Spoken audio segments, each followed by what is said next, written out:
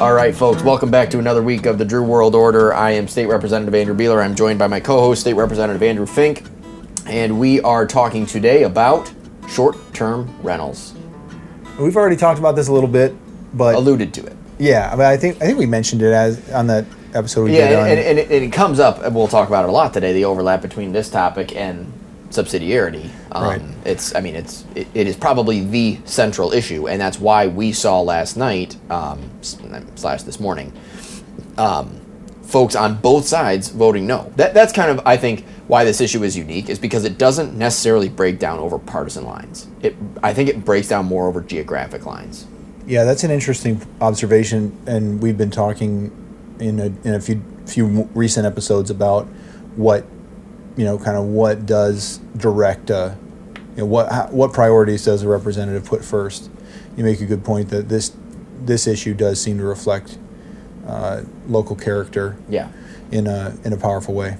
But the other thing that I think is important to bring up, we talked about doing this topic for a podcast for a couple different reasons. One, I mean, it was I would say thus far in this session, it's been the most contentious bill we've done. But two, I would say you, and definitely I, have grappled with this quite a bit, have seen both sides, have heard really compelling arguments from both sides of the argument. And again, we talked about this with Rep. Tisdale earlier on the show, was this issue of having a gray, nuanced issue, and we have to vote yes or no, understanding the validity of both sides of the argument. And I think it's important to highlight because we both represent areas where this is a hot button issue and people are passionate, right? I mean, put yourself in these shoes. I know these people, right? You know these people, right. The folks who have the home of their dreams, and you have some bad short-term renters next door, weekend after weekend, ruining your nights. You can't sleep. They're being loud. They're trashing your yard. I get that, and that is tough, and it's a tough issue. Also, put yourself in the shoes of a city who's trying to stimulate their economy and attract more folks to their small businesses. The small business owner who can't get more people to come to his restaurant because there's no place for out-of-towners to come and stay overnight. There are really tough concerns to weigh on this, and hopefully we can spend this time in the show talking about how we worked through this and some of the competing concerns that we saw through this bill. So maybe the best way to start is to talk about where this bill ended up, because I'm sure a lot of our viewers tracked substitute 1 through 10, but maybe they missed that 10th substitute of the bill. Wasn't actually, I think it was sub 11 that we voted on. Correct, I think, yeah. Right? Yeah. They followed 1 through 10. They missed that 11. They missed 11, yeah. So to lay this out, when we say short-term rental, the commercial names that you should associate with that concept are VRBO, Airbnb, and anything else out there in the modern sharing economy that I've missed. And the issue is the degree to which municipalities can, through zoning and other means, limit the number or the amount of kind of penetration of this market into residential neighborhoods. Some certain municipalities would like to act in the marketplace in such a way that would ban them, right? I mean, it's a serious action in the marketplace, an outright ban. You cannot do this with a piece of property that you own. We see zoning, we see regulation in whatever form it may take in what people can do with their property. I think in very few cases, maybe you can think of one, do we see an instance where someone says, you cannot do this in your house? Yeah. And that is where you start to run into issues. You have this issue of local government control, and you have this issue of private property rights. Yeah, I mean, that is the way that it's typically framed. And I suppose if you're a municipality that wants to be more restrictive, you would say it's not a question of property rights, it's just a question of where you can make use, where you can do this. Right. And so one of the elements of this bill that was consistent is that it defines short-term rentals as a residential use of property, right, rather than a commercial use of property. Which is a big sticking point for folks. Is They say it's not. What's the definition of residential? And there's a lot of debate around that. Did you already mention the specifics of where this bill landed with the restrictions that we did place? No, we didn't. So originally this came out as a ban the ban is how people ban the ban. Right? Yeah, perfect way to say it. Right. You cannot ban this. You can do whatever you want. You can't ban it. So municipalities wanted to. You can't say ban on an airplane. You can't ban. You can't fully prohibit in residential zones. Correct. short-term rentals. Bingo. And the original version of this bill essentially said you can't ban them, and it is a residential use of property, which would have been just very open. Right. And over the course of time, and I'll just say, like, that was a bill that I was ready to support at the time. Yeah.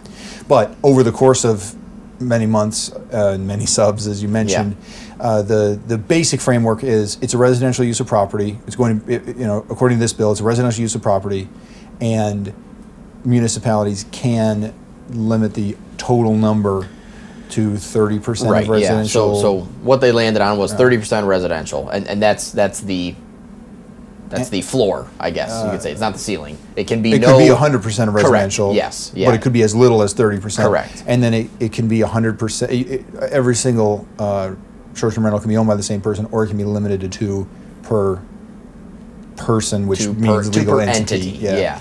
And so those were, I would say, the broadest strokes of the compromises. So on the one side of this issue, you have folks who do want to basically be able to zone it out of existence. Yeah. On the other side, you had people who wanted to say you cannot ban them in any way. You can never reject someone's ability to use a short-term rental. So those were the two extremes, and I think it's important to really draw those out clearly. Yes. Because for listeners, for constituents, this is the world that we live in. Is we see these two groups who want the opposites, and in many of the cases, we have constituents who also want those. They have representatives here in Lansing through associations, through this, that, and the other. But we probably have constituents who are at both of those extremes. Yeah, that's right, because the who wants to make land use more flexible? I mean, in this case, my local realtors came to me about this, and think that this would be good for the real estate economy. Yeah. And who wants to, make sure that there's a certain kind of orderliness to land use in an area, the municipal government. And so I had municipal officials approach me about this bill as well. And one of the arguments is, there are a lot of good arguments, but some of the practicalities that come into play that you do have to take into consideration from the folks who probably would just like to ban it. There are realistic considerations. Parking is one that comes up. Obviously, just the practicality of having people who are short-term renters, they're probably there to celebrate something that disproportionately involves maybe loud parties, maybe alcohol consumption, perhaps some disorderly conduct. You've probably been involved in your fair share of disorderly conduct in your life. I know I certainly have. As a prosecutor, yes.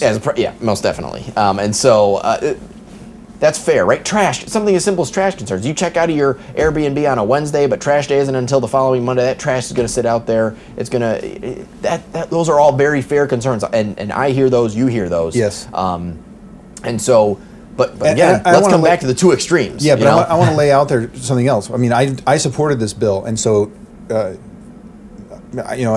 I said, I probably would have supported all of the subs. Right. I can't say that I actually read them all because they didn't actually all come up at a time when it Right. mattered. So Right. Where we were in the process, but I want to say that the counter to that, from kind of the property rights side of this, putting it crudely, the property rights side of this argument is that your trash, your blight ordinance, your nuisance ordinance, your noise ordinance, those things are all still enforceable by the municipality. And I just want to say, I don't think that's a complete shutdown argument, because you represent portions of one whole county and a portion of another county, a huge district. Yeah. I represent 2 entire counties. So if I have a township of 1,500 people with a couple of lakes on it, and they've got a problem,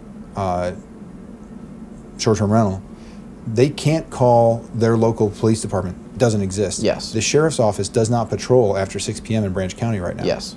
And the state police are the only level of policing that is active in a township in Branch County right now. Yes. And so I just want to say, on behalf of the local governmental interest, it's not so simple as to just say, enforce your other ordinances. Yep. It's true they're enforceable, but it isn't true that it's that easy. The practicality of enforcing them is another matter. No, absolutely. So we've addressed, I think, some of the very well-intentioned arguments from one of the extremes, allow us to ban them, because our community doesn't want them. Let's talk about some of the arguments, from the other side. And both you and I voted yes on this, and so we ended up, supporting the compromises that were made. You mentioned, where you would have voted on the other subs, and there were so many it was hard to keep track of. But At the end of the day, we had this bill in front of us. Gives what the bill proponents called, it gave the municipalities a set of tools to use to regulate these according to how their community wanted it regulated. One of the arguments that I was hearing, and I'd be interested to hear your feedback on this, I think that you probably had similar conversations, was we need to, it is not the role of the state government to usurp the local municipality for the following reason. If you allow a local municipality to, let's just, I'm going to use this other person's argument, to infringe upon the property rights of their local individuals, if we usurp them and prevent them from doing that, we will have no ability to vote out people who would otherwise like to infringe upon your property rights. In other words, we need to let bad elected officials make bad decisions so that we have the data, the evidence that we need to vote them out. I have two objections to that argument.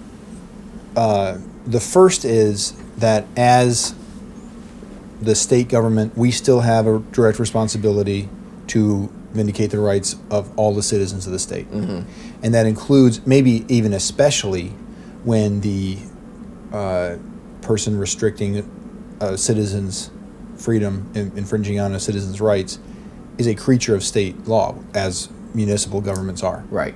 The state government, we've talked about that, I'm sure, on the subsidiarity, the more higher level of abstraction conversation we had on some of this.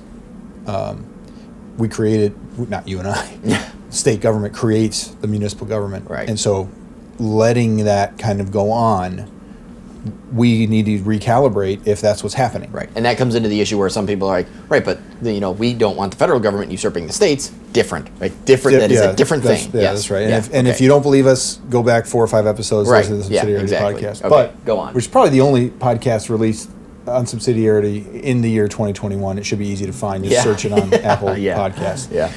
But the other objection I have to it is that the interest of the state overall, the interest of the citizens of all 10 million citizens of the state, are not necessarily perfectly aligned with the citizens of a municipality. And so to the citizens of the municipality that is being more restrictive here, it might be exactly what they want their elected officials to do. Yeah. And they might think that it completely fits their interests. And let's just say, like, in a certain narrow sense, they could be right about that. The virtue of having a larger political community, the state, is that we can kind of make decisions that benefit the larger, the greater kind of polity, and we don't have to have things chopped up into tiny little blocks. I mean, we could talk about other forms of preemption that we've done here, but the point in this case is it's better for our state to have the availability of short-term rentals be pretty consistent across the state. And the fact that in a particular small municipality, a small number of people electing a township board, which is of course even smaller, find it to be more conducive to their narrow interest to not do that, does not mean that that's a good policy for the entire state. Yeah. And there are times when the local comfortability, the local control does have to give way to a better overall economic policy, a better overall kind of freedom-oriented policy, what have you. Yeah, that's interesting. And that argument went along with the idea of kind of this you have to let it hit rock bottom, right? You have to let certain elected officials usurp so much control and confiscate so many of our liberties before people finally get it. I mean, that, as I was talking to folks who held that position, I understood where they were coming from. I mean, it's kind of the joke where, they want to watch the world burn. They don't want to, but they think that we need to. That's the and the analogy they used was, it's like an alcoholic. You need to let the alcoholic hit rock bottom before they fix themselves. And my argument in opposition was, you can do both, right? If you disagree with a local official, if you think a local official is usurping, individual rights, then you could vote them out, and you can also vote to protect individuals' bills. Because the argument I was making is you have communities within one municipality where they would be opposed to short-term rentals because that's the area where there would be short-term rentals, and then you have the areas where it's not.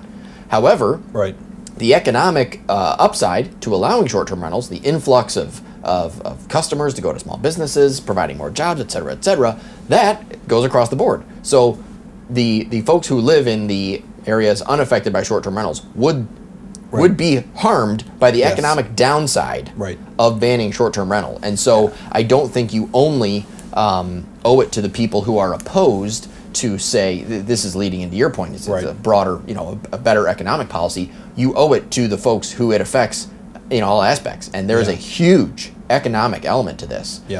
Imagine the influx of customers to these small businesses. I understand the downsides. We spent the first half of the show talking about that.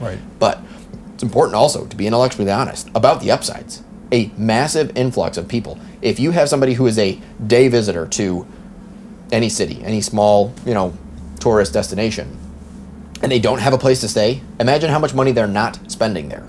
Okay? So you have to be intellectually honest about the upsides of this. And, the Andrew Beeler quote is, there are no solutions, only trade-offs. Right? Copied by Thomas Sowell, but it's disputed. And so I think, okay, let's be honest about the trade-offs. Yes, you may have some bad renters, and we ought to try to find some way to limit that in some way, but there is also an upside, and it can become frustrating when people refuse to acknowledge the upside and debate the balance, right? Because that's what we're talking about here, is this balance. We've demonstrated the two poles. We talked about the compromise. Okay, where are we on the balance?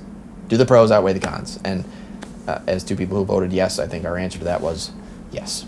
Yeah, that's right. But I do think it's good to acknowledge that even for those of us who were perfectly comfortable to vote yes on this thing, it's not because it's not it's a pretty thorny issue. Yeah. And it did take some it did take some nuance to get to where we are on it. Yep.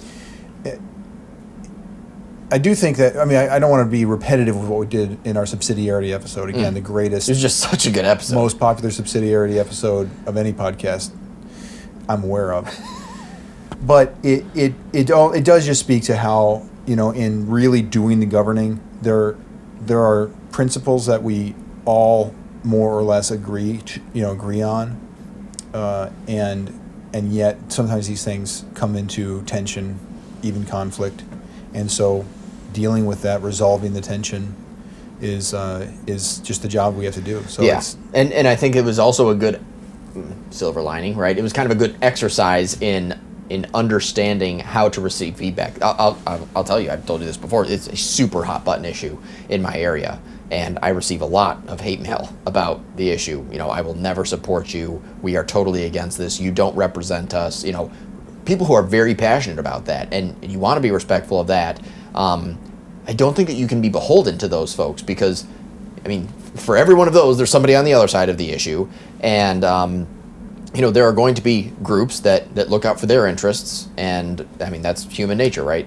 Each interest group is going to look out for their interest, and I think that we were sent here to make these tough decisions. That's something I talked about a lot while I was campaigning, is everybody can make the easy calls. Those decisions are made elsewhere. It's the tough calls that are these margin calls that are going to make people mad no matter what, but you have to press yes or no. I don't want to inflate the importance of this particular issue. I think it is very important, but it's not, recency bias. It's not the Declaration of Independence or something. It's not. It is not. It's close. Probably second. You probably got Declaration of Independence, Magna Carta, short-term rentals, my opinion. It feels like the Declaration of Independence, but not, a lot like it. Yeah. But it does, you do have to sometimes just accept that people are going to be mad at you about a decision that you make and be ready to defend it. Yeah. And it helps if you have done that work of kind of talking to people beforehand. Yeah. Yep. And that has been a huge thing, I think, with this issue as new legislators. One thing I've noticed is communicating and just keeping these people informed. People don't want to feel blindsided. They don't want to feel like they're out of the loop, and they shouldn't be, right? It's our job to communicate with local levels of government, county levels of government, individual constituents, if that is the case. And so I didn't send them all 11 subs, but I certainly had a very active dialogue with county and local level officials, trying to keep them updated and hear their concerns. A big part of what we do is to voice the concerns of our district. This bill was a good exercise in that, if not a difficult one. A lot of fun, too. Lots of fun, certainly. What's the best way to kind of put a bow on this? It's not the, what is it? It's not the destination. It's the memories you make along the journey or something. It's the climb, the Miley Cyrus song. Is that what you're quoting? I am not that up on the Miley Cyrus situation. I do know both Party in the USA and thanks to my kids, the Weird Al Yankovic cover or parody Party in the CIA. That's a good one. You already know more than me. I think the bow to put on this is listen to the subsidiarity episode. That's the bow. No, I think the bow is it's good to do. It's good to feel like you know that like the issue's been worked. Yeah. You know, yeah. and if this was a mistake, it wasn't a mistake made by omission. by not working it, by not thinking through. Yes. You know, by not taking feedback, as you say, from all sides. And yeah. I mean, I want to again say, you know, I heard, yes, the associations in town, which is typically how people right. get their concerns. That's why you do it, because they're organized. Centralized, right? We come to Lansing, they come to Lansing. Yes. It's easy. But also people in my district, you know, came to me about this stuff. So it was good. I mean, it was a good experience. Leaves people somewhat unsatisfied again, you know, that happens. But I think that, you know, the point of this podcast is to give people, you know, a look behind the curtain, so to speak, a look inside of the decision-making process and the different things that we weigh. And I think that this episode will hopefully serve as what you said, right? This was not for lack of consideration. Right. This was something that was deliberated. It was... As you're talking to different folks, all of a sudden you start to hear their arguments. You're like, that is a really new argument. That's a very compelling argument. Let me think if that moves me, right? Yeah. And boy, I mean, we saw it for hours and hours yesterday trying to get through this or trying to find a different compromise that would work. So hopefully this show has demonstrated the extent to which that happens on an issue like this, right? And maybe some of our listeners are like, never even heard of this issue. And these are the types of things that all of a sudden, you know, we are expending massive amounts of resources trying to think about, trying to grapple with, and ultimately trying to cast the right vote. Based on who I think listens to this show, they probably have all heard of it. But I mean, it's a large swath of people. The thousands within our audience, I would say there's probably one or two that it's possible. Not. Yeah. Well, that's another episode of Drew World Order. This one on one topic, but I do think that it's a good stand-in for the way this works. Indeed. And, so you're right. This was a good episode for the project of our show of explaining, you know, what happens once we get up here. And we don't. For most issues, I don't commit to a particular. I mean, there are plenty of issues where I can say like, I would never do this, I would never do that. But on an issue like this, where just you have to engage your judgment. My commitment, I'm sure this is true of you too, is to listen to our constituents, listen to what people have to say about it, and then use our best judgment. Yep. And that's what in the Drew World Order we're up to. So thanks a lot for listening. Tune in next time.